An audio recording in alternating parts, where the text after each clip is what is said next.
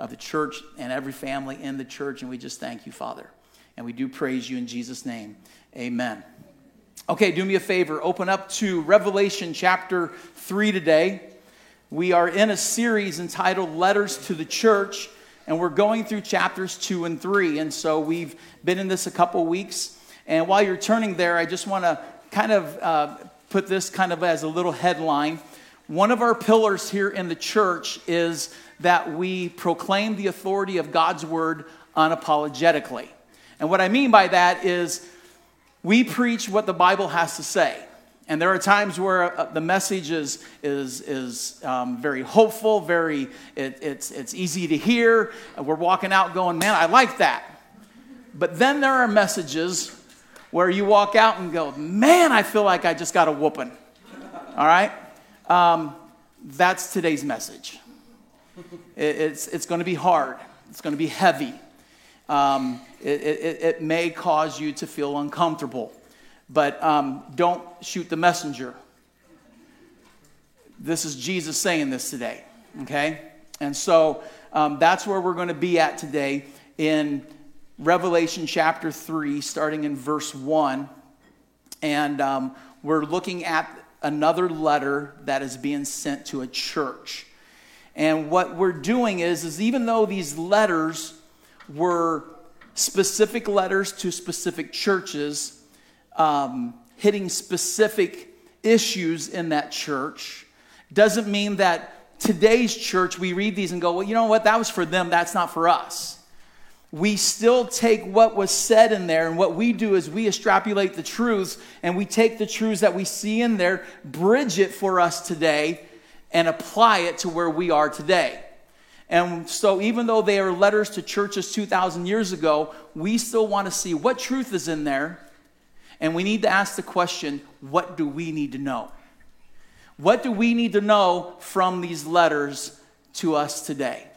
And so that's what we are continuing to look at, is what do we need to know from these letters? And today we're looking at 4 things from chapter 3 of the Church of Sardis, 4 things we need to know. Here's the first one. Write this down. I would encourage you to take notes. Follow along in the Word. And here's the first thing we need to know. Jesus is the anointed one and brings life. Jesus is the anointed one and brings life. So there, starting in chapter 3, verse 1, he says, and to the angel of the church in Sardis write. Now notice it says to the angel. Now this is something I've been hitting on, and I want to hit on a little bit more today, is the angel. I believe, and I agree with many Bible commentaries that I've been reading, that the angel is not a literal angel, but it is a human messenger, okay? Because the word angel in Greek can be translated as simply messenger. And more than likely, who is being talked about, that the messenger is the pastor elders of the church. And the reason why I want to say this, kind of expound on this, is because Paul and I actually had a very interesting conversation about this Friday night. I was talking about my message, and she just disagreed with me. She goes, I disagree with you. I think it's a real angel. And I'm like, okay. I go, well, let me explain this to you. I go, when do you ever read in Scripture that God sends a human to talk to an angel? I go, you don't. What you do see is God sending an angel to go talk to people. So you see this in several accounts, like in the book of Joshua. God sent an angel to go talk to Joshua before the battle of Jericho. You see it in the book of Judges when God sent an angel to go talk to Gideon to encourage Gideon to go fight against the Midianites. You see it with Zechariah, the father of John the Baptist. When he was serving in the temple, an angel shows up and, oh, by the way, Zechariah, you're going to have a kid. You see this with both Joseph and Mary. The angel Gabriel was sent from God to both of them to say, you're going to have a son. You see this at the resurrection. Angels were sent and at the tomb, and when the ladies appear, they give them a message. But you never see God sending a human to go tell an angel anything. You see, this is why I believe this is the angel here is a human messenger. It's Jesus talking to a human by the name of John, and then John communicating the message to another human, which would have been the pastor elders of the church. You see, that's why. So now let me say this. If you disagree with me, that's okay. We can agree to disagree, because whether this was a literal or angel or a human messenger, how many of you know it's non-essential? Okay? It has really no bearing on your salvation. It has no bearing on the word. We can agree to disagree. It's not about the messenger. It's about who's giving the message. And the one who's giving the message takes top priority because it's Christ. Okay? So, it says, to the angel of the church in Sardis. Now, Sardis was an ancient city in Asia Minor, which is today we know as modern-day Turkey. Sardis was a very important city at that time because it was located in such a place where the major roads went through it. So it was an important city for trade. A lot of people went through that city, traded goods, and Sardis was also known for their manufacturing of wool garments. So they were trading that. Also, gold coins and silver coins were first minted in Sardis. So it would have been a wealthy city because it was trade, manufacturing. They were making coins. So Sardis was a very important city. Now, just like when we looked at the church of Smyrna, we don't know much about Sardis in Scripture. It's not mentioned, okay? But what we do know is that Paul was on a missionary journey in this place called Asia Minor, and he was going to different towns, and he would start preaching the gospel to people. He would win people to Christ, and then he would start a church. He's like, well, this looks like a good place for a church. Let's put a church here. So there would be different towns that he would go through, plant a church, plant a church, plant a church, plant a church. Sardis would have been one of those that Paul planted a church in. So it goes on, and it says, the words of him who has 7 spirits of God and 7 stars. The words of him. Once again, as we've seen in the past 2 messages, and as we will see in the rest of the messages, Jesus introduces himself. I find that interesting. Like, does Jesus really need an introduction? You know, but he does. He introduces himself, but the thing is, he introduces himself differently to each church. Okay? It's not like he wrote to the church, Jesus Christ, Savior. You know, he could have said that, but he introduces himself differently. And in this one, he introduces himself by saying that he goes, I'm the one who has the 7 spirits of God and the 7 stars. So let's begin with that idea of 7 spirits of God. First, understand there's only one Spirit, okay? The Holy Spirit, only one, all right? God the Father, God the Son, God the Spirit, one Spirit. So what's he talking about? Why is Jesus referring to himself then as the 7 spirits of God? What this is really probably going to is that the Holy Spirit has different aspects or different attributes. And in fact, in Isaiah chapter 11 verse 2, it says that the Spirit of the Lord shall rest upon him, meaning Christ. And the Spirit that's going to rest upon him, it says, the Spirit will be the Spirit of wisdom and understanding, the Spirit of counsel and might, the Spirit of knowledge and the fear of the Lord. You see, these are different aspects of the Holy Spirit. And so what Isaiah is prophesying is that Christ would be anointed with the Holy Spirit. And these aspects of the Holy Spirit would flow through him. And so Jesus is saying that I am anointed.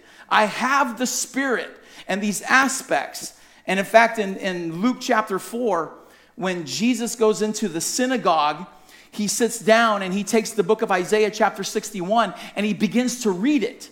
And he's reading it to apply it to himself. And the very first thing he says, he goes, I have been anointed by the Spirit. And he is going to help me proclaim good news to the poor. That the Spirit of God rests on me. I've been anointed by the Spirit. And so what Jesus is saying here, he's like, I have these aspects of the Holy Spirit. The Spirit comes upon me and goes through me and works in the lives of people. But notice also he talks about these things called 7 stars, that he has the 7 stars. In Revelation chapter 1, the stars are referred to as the angels. Okay? So if you were to have a diagram, you got the 7 stars, meaning 7 angels, meaning 7 messengers, meaning 7 pastors or elders, okay? So these stars are ultimately the pastor elders, okay? And Jesus is like, I have them. I have the church in my hand. So what Jesus is saying here is this. He's like, and he's been saying this. He goes, here's what you need to understand. Here's what you need to know. Nothing happens apart from me. The life of a person, that person is spiritually dead and does not come to life apart from me. Now think about that. Apart from Christ, if you don't know Christ as Savior, you are spiritually dead. Okay? You have life in your body. You got breath in your lungs. You got a heartbeat in your chest. You got strength in your muscles. But guess what? You are spiritually dead.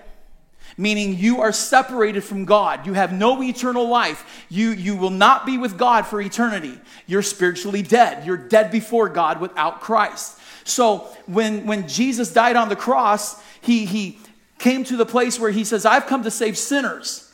And so here's the thing. If you and I are dead before God spiritually, guess what you can't do? You can't save yourself. You can't do anything to make yourself righteous before God. You can't do anything to make yourself alive before God. Nothing.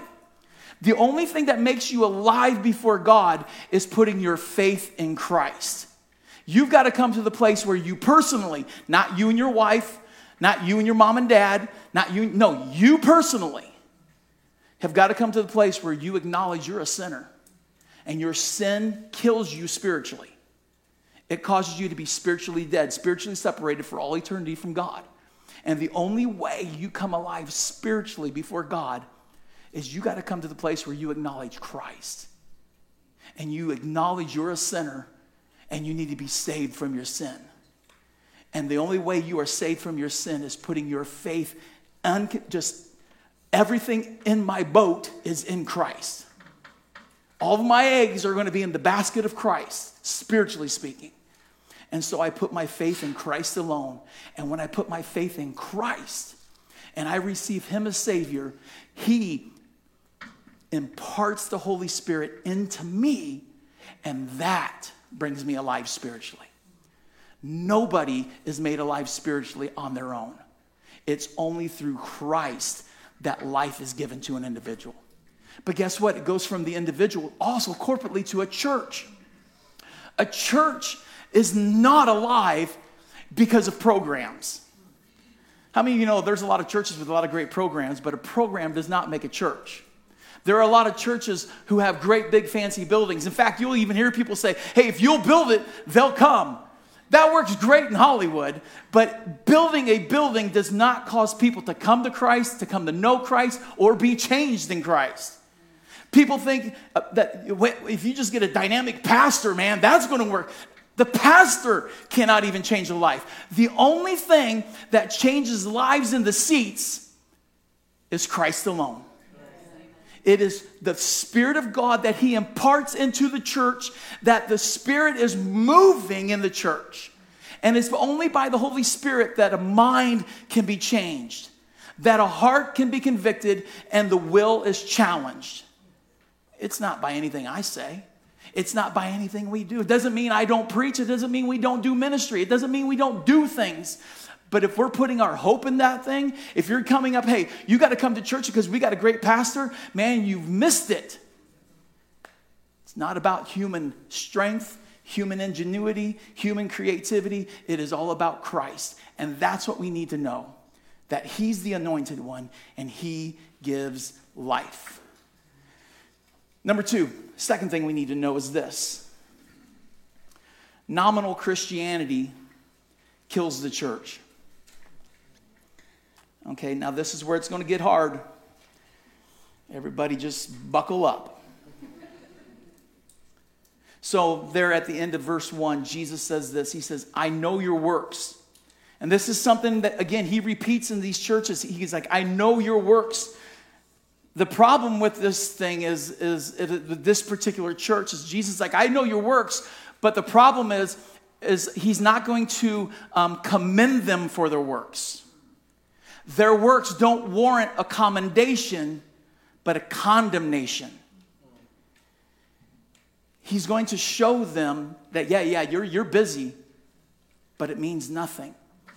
Because he goes on, he says, I know your works.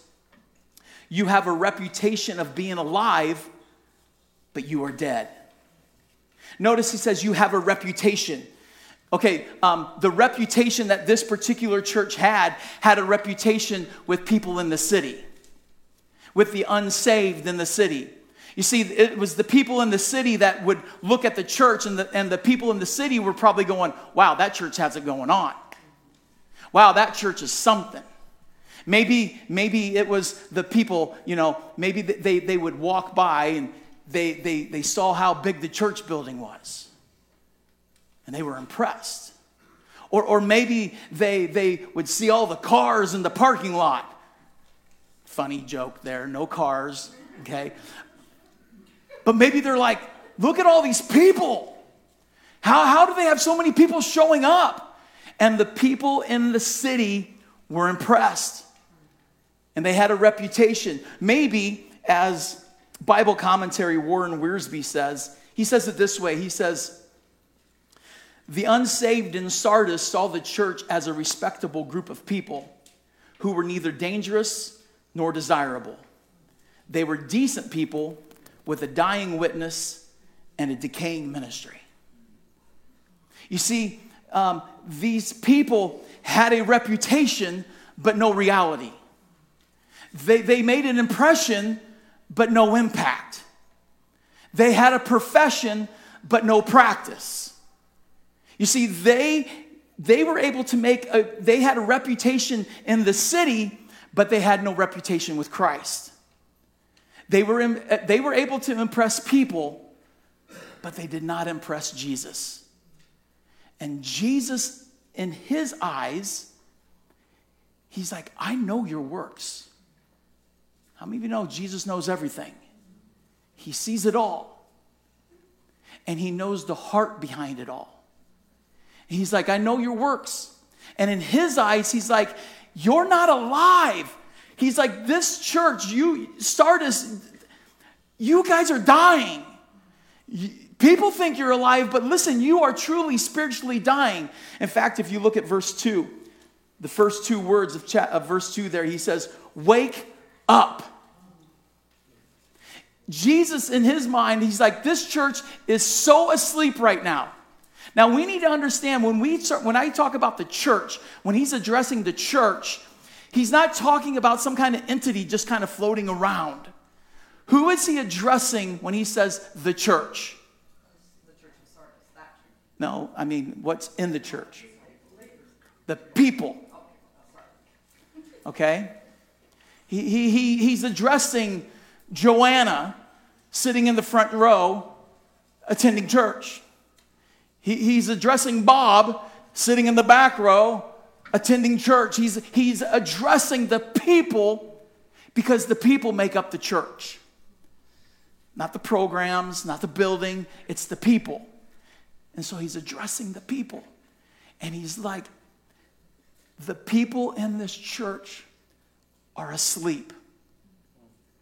They're going, you see, it's almost kind of like the people in this church were okay with just being okay. They were comfortable with being comfortable. You see, this church, I believe, was filled with simply nominal believers. People who had the profession of Christ, but truly had no practice. They showed up for church, and they went through the motions, but that was it. They came in, sat down, soaked it up, and went home.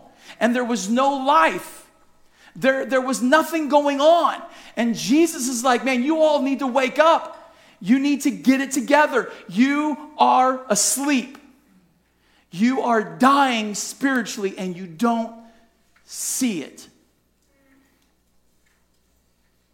Why does he say that this church is dying? Why do nominal Christians kill a church? Simple. Nominal Christians don't do anything.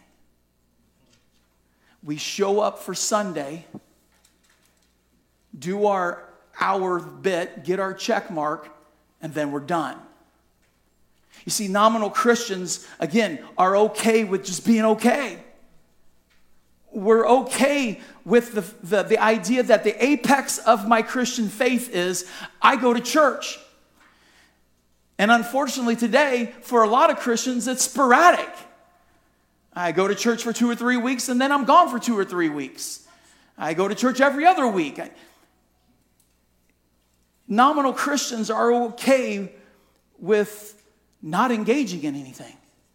We're okay with not serving in ministry. We're okay with not attending a Bible study or getting together and being part of community with other believers. Nominal Christians are okay with not witnessing to people and not inviting anyone to church. Nominal Christians are okay with just showing up. And Jesus is saying, these people who are asleep are killing the church. The church is dying. See, that's why we need to know that nominal Christians kill a church. Here's number 3.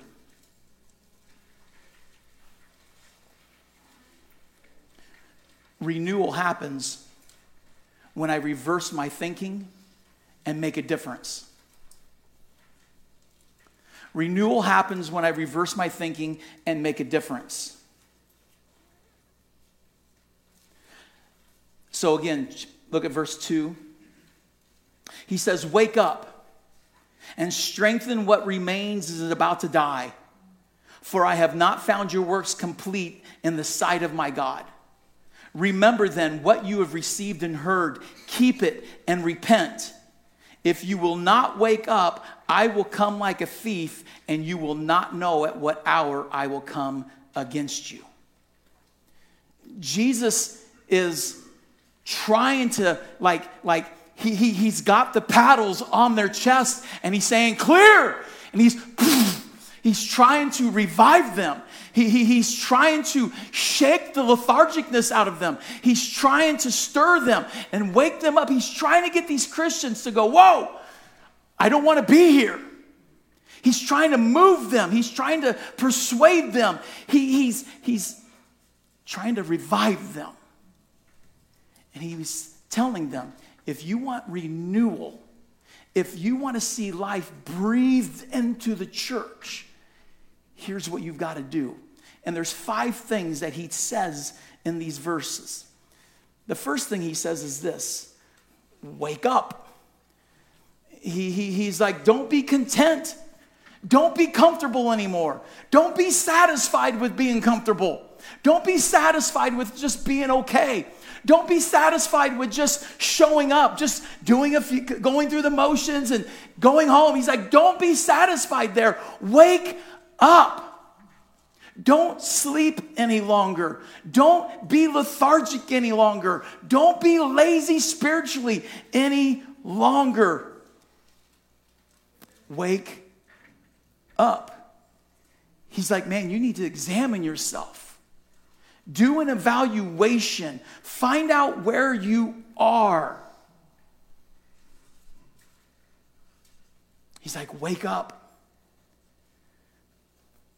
You know, I wonder, over the past year, I know many churches have really grown in the video of the service, and people have been at home, and for a lot of, very real reasons.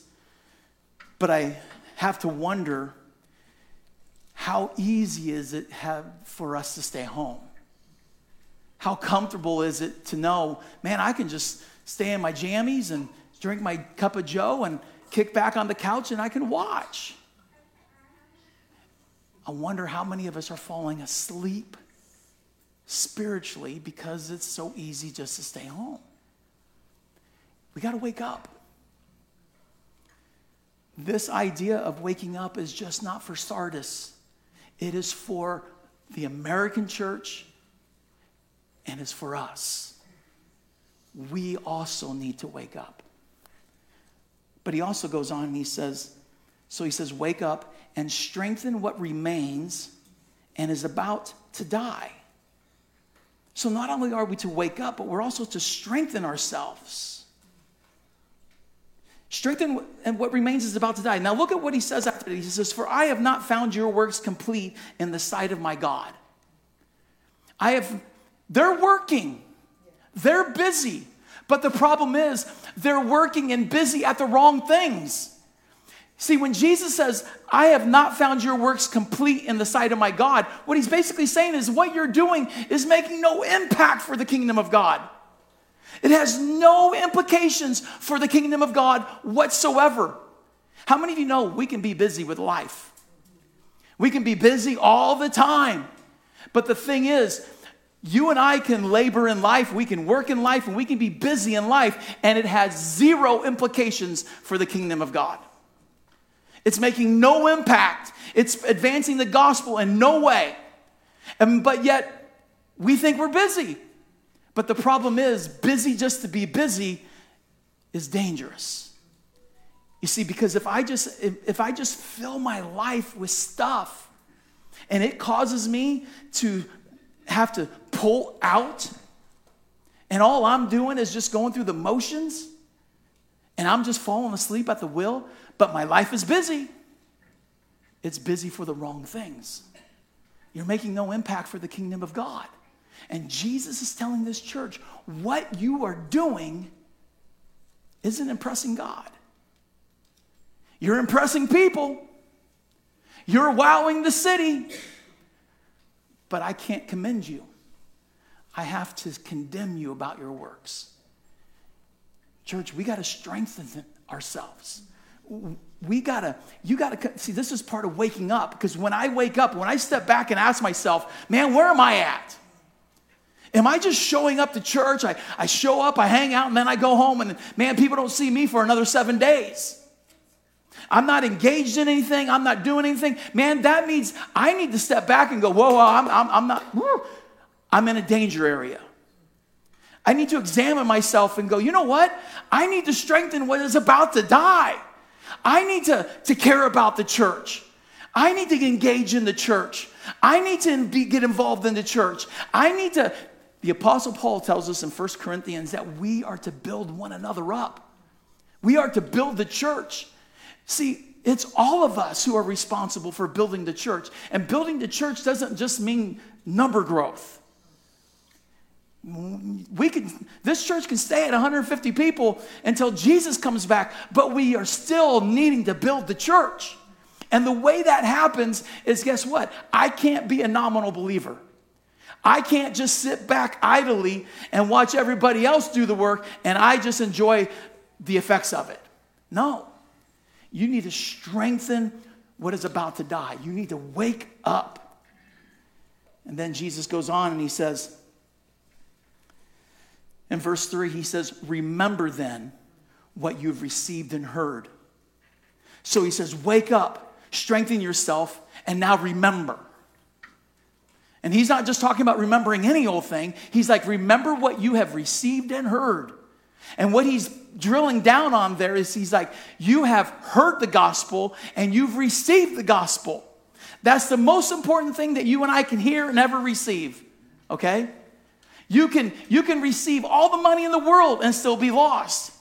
You can receive everything this life throws at you and still be lost. But Jesus is like, man, you've heard and received the most important thing, which is the gospel.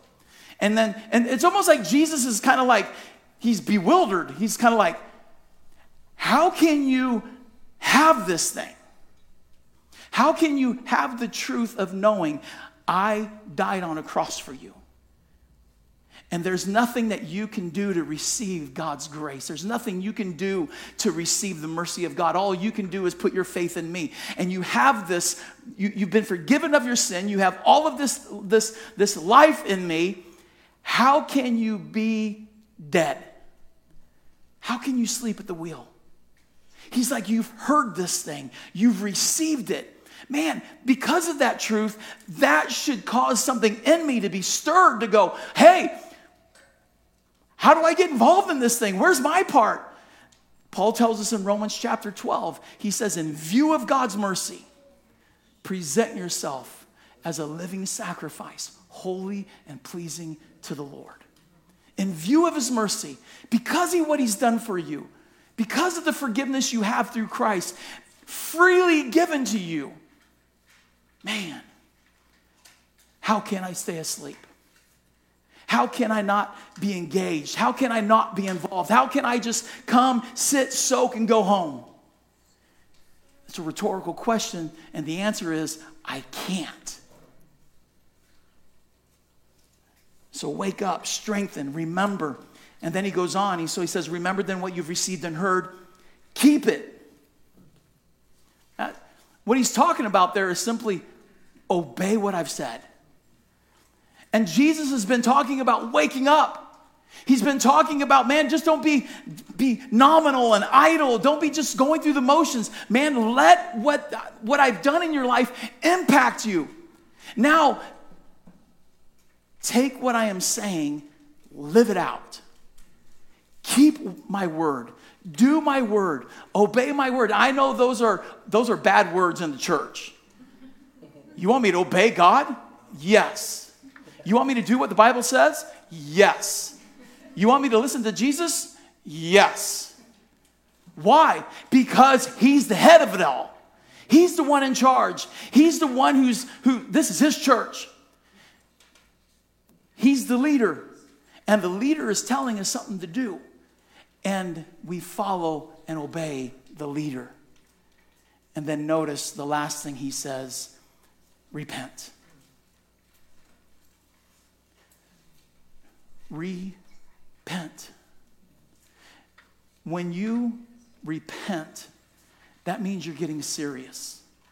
There's no more playing games. There's no more doing it my way. There's no more, well, when I get around to it, or if it feels good, or if it fits into my schedule. No. Repentance is when I think differently and then I act differently. Repentance is looking at where I'm at. I've examined myself. I've tested myself. I've realized, wow, I am not where I should be. I show up to church, but man, I'm not engaged in anything. I don't witness to people. I'm not connected with anybody. I show up on Sunday, listen, go home, and I show up again the next week. And that's if you can get to that place, repentance is like you just get it. And you're like, okay, I'm changing my attitude. I'm changing the way I think, and I'm going to start making a difference. That's repentance. Repentance is not saying, oh, I get it, I hear it, I'm sorry, God, and continuing the same direction. Repentance is, man, I get it, I got it, I hear it, I see it. I don't want to be here. God, forgive me. God, help me. And I move a different direction. So that means if I get this, I wake up, I strengthen myself, I remember what Christ has done for me. Somebody help me out. I don't have my remember. Keep it. I'm doing what he says. I repent. So guess what? If I'm not engaged, guess what I'm going to be doing? I'm going to engage. If I'm not doing anything, I'm going to do something. If I'm not connecting, I am going to connect. That's what Jesus is getting at here. And then he gives a warning. So we wake up, we strengthen, we remember, we keep it, we repent, and then he says this is a warning. If you will not wake up, I will come like a thief, and you will not know at what hour I will come against you. That is not referring to his second coming. Notice he says, I will come against you. It's discipline. He will bring discipline to the church, and he will also bring discipline to individuals. When you and I, he says, if you will not wake up, simply meaning you're not going to listen to this. You're just going to ignore it. And you're going to continue in the same path. You're just going to, you know what? I'm just going to be nominal. There's plenty of other people doing it. I don't need to do anything. I don't need to get engaged. I don't need to be involved. I'm okay with being okay. Jesus says if that's the attitude you want to have, if you don't want to wake up, ultimately, if you're not going to repent, he's like, I will come against you. I will have to discipline you. Because Jesus is not about idleness. Nowhere in Scripture do you find the fruit of the Spirit called idleness. You don't. Jesus is not about believers who just phone it in. He's fired up about people who are fired up about him. Doesn't mean he doesn't love you. He loves us all. But man, he wants you to be fired up for him, for his kingdom, for his church, for his glory. That's what it's all about, for the glory of Christ.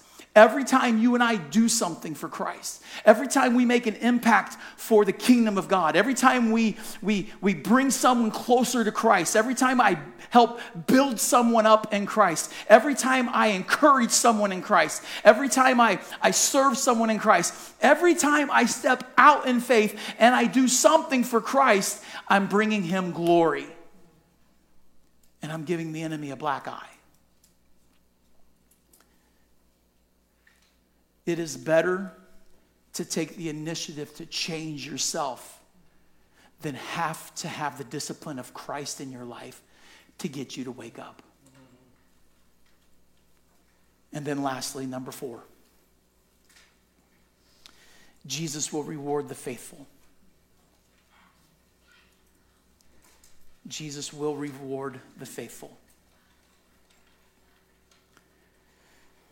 So in verse 4, he says, yet you have still a few names in Sardis, people who have not soiled their garments, and they will walk with me in white, for they are worthy. Okay, so now Jesus, this is the one commendation in the church. He's like, not everybody in the church is nominal. He's like, man, you've got a few people who are still fired up. He's like, you still have a few people in the church who are about doing what I want. He's like, man, these people got it going on still. And when he says they haven't soiled their clothes, they're in ancient times in pagan temples, people could not enter the temple with dirty clothes. They had to wash them and cleanse them before they could go into the temple to worship the pagan god. And Jesus is making that reference. He's like, they haven't soiled their clothes. Man, they are pure before me. Man, they're getting it done for me. They're doing my business, my work. They're engaged. They're after it. It's interesting that Jesus, how many of you have ever heard of the Pareto principle? 80% of the work gets done by 20% of the people. It's almost like Jesus put that in there. Okay, he's like, okay, you've got a bunch of people who aren't doing squat, but you still have a few who are. It's almost like that sometimes church. You got a few people that just step up and do it all, while you got a lot of people sit on the sidelines and watch. You see, here's the thing. It's got to be everybody stepping up. It's got to be all of us. We all got to be engaged. We all got to be awake. We all got to be like, okay, I don't want to be in a spiritual stupor. I don't want to be asleep at the wheel. I don't want Jesus looking at me going, really? I don't want Jesus having to tell me to wake up. Man, I should have to wake myself up and get into this thing. But then Jesus goes on. He says, the one who conquers will be clothed thus in white garments. I will never blot out his name of the book of life. I will confess his name before the Father and before his angels. Jesus is giving a eternal picture here. He's giving the welcome home party banner in place. Because what he's saying, he says those who conquer is actually those who overcome. And he's talking about believers that and we've seen that, we saw this a couple weeks ago, overcoming means that as a believer in Christ, no matter what comes into my life, guess what? I'm not stopping. I'm not quitting. Man, I'm going to continue to worship Christ. I'm going to continue to work for Christ. I'm going to continue to walk with Christ. I'm going to continue to witness for Christ. I am going to continue to be a disciple of Christ no matter what comes at me. I'm not going to let the world sway me. I'm not going to let the world pull me away. Because when you look at the seeds that Jesus talks about, the sowing of the word, 3 out of the 4 seeds, the heart, the soils, 3 out of the 4 soils bear no fruit. Because Jesus is like, man, some seed is sown on one heart and it grows a little bit, but then the concerns of the world and the temptations of the world and the pulls of the world cause it to die. He says, then another heart, man, it gets it and it grows up, but persecutions and tribulation causes it to die. He goes, but man, there is one heart that the seed is sown on, and it takes root, and it produces a harvest, and it doesn't die. Why? Because that Christian, that believer is an overcomer. Man, they are all the way to the end. Jesus' words here is giving the indication that you do this until your last breath. Not until, well, I retired from my job. No. Until you don't breathe anymore. Until you don't have a heartbeat anymore. Guess what you're doing? You are overcoming. You are engaged in the work of Christ. You are doing the work of Christ. Man, you are involved in this thing. You look at the church and go, that's my church. Man, I'm engaged in this thing. You keep pressing on. You keep pressing on. You keep pressing on. And then when you breathe your last breath and God decides to take you home, man, guess what he's going to do? Father, I would like to introduce you to somebody. They served you and they overcame. Doesn't mean that you didn't struggle. It doesn't mean maybe you didn't have your days. We all have our days when we doubt, right? We all have our days where we're like, oh God, I don't want to go on anymore. But I believe Jesus is going to proclaim you to the Father and to his angels. And I sit and go, what will that look like? Is he going to get the bullhorn out? Or is his voice just going to be so awesome that he'll be able to go, I need to declare so-and-so, they were an overcomer. And I sit and wonder, the Bible tells us that the angels rejoice when just one person comes to know Christ now. What will heaven sound like when Jesus proclaims you before the Father and all the angels? You think they'll be like, cool? Or do you think they'd be like, that's how I'm thinking. I want to believe that when we walk into heaven, man, it is a homecoming like never before. But the way that happens is that you are a believer in Christ overcoming. You're not asleep at the wheel. You're not just going to be nominal until Jesus comes back. Nope. Today is a day that maybe you need to repent and that you need to wake up. You need to remember. You need to stir something up inside of you. Strengthen yourself. Keep what God and Christ and his word has said. It's time to engage. On that note, like I said, next Sunday, actually, go ahead and go on out. I'm gonna pray. At this time, if you are a leader of ministry, I need you to go out to the tables. Here's what we're going to do. Next Wednesday or next Sunday, we're reopening. We have had ministry pretty much shut down in this church for a year. We are jump-starting all of our ministries again. We're getting small groups up and running again. And so guess what that's going to require? People to step into some roles. We're going to have ushers and greeters and coffee vine. We're going to have compassion and connections ministry. We're going to have youth ministry, worship ministry. We're going to have children's ministry again. Now, the children's ministry is the one ministry I need to explain to you that's going to be different. As you all know, that Candy had stepped down a couple of months ago. Just a lot going on in her life, and she has stepped down.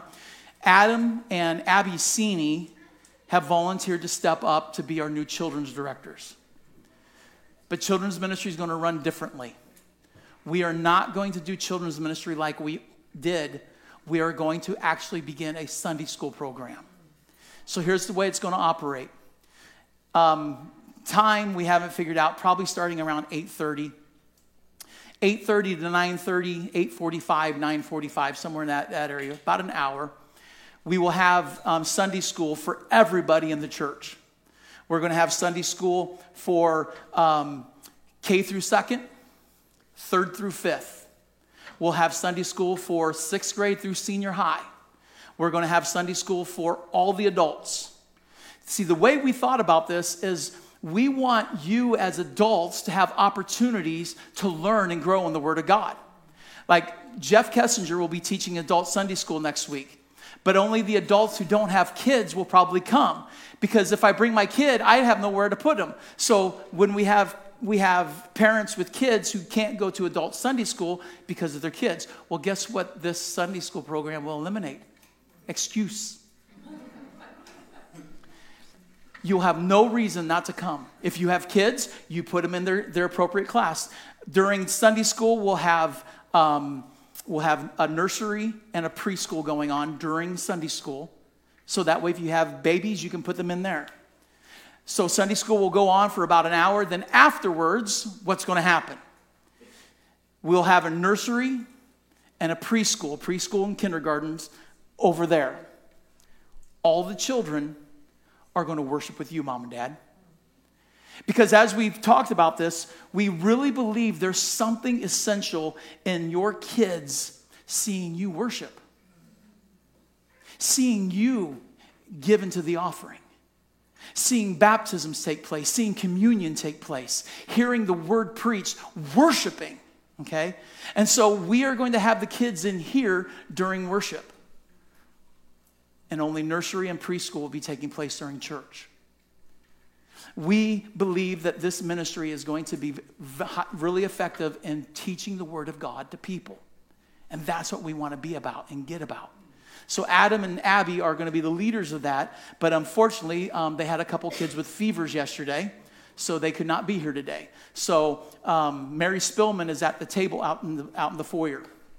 So here's what I need you to do. Like I said, we're going to have that picnic up here out at the Woodhall Park. But I want you to sign up for ministry not because you feel guilty. If you feel like you've been guilted, don't sign up. I want you to feel you've been convicted. That if the Holy Spirit has revealed to you, you are not engaged. You have never been engaged. You haven't been engaged in years. It's time to re-engage. At every table out there are all the ministries. I'm not asking you to sign up for 3 ministries or 4 ministries. I'm asking you to find one ministry and plug into it. If you want to do 3 or 4, man, giddy up. Sign up and go crazy. But at least find one. Talk to Bill Spillman. He's out there with small groups. Get connected in a small group. If you're like, man, I just don't have time, Bill will tell you what groups are going and what days they'll be going on. If you feel like I just don't have time for a group, get to the Sunday school class, either starting next Sunday, but the entire church Sunday school class will probably start up around after Labor Day, because we're still getting things going and all the things transitioning. But I need you to engage. Get involved. Wake up. Let's get ministry going. Every ministry needs hands on deck. And that happens when we all step up, get involved, and move again. Amen? Hey, let's all stand. Let's have a word of prayer.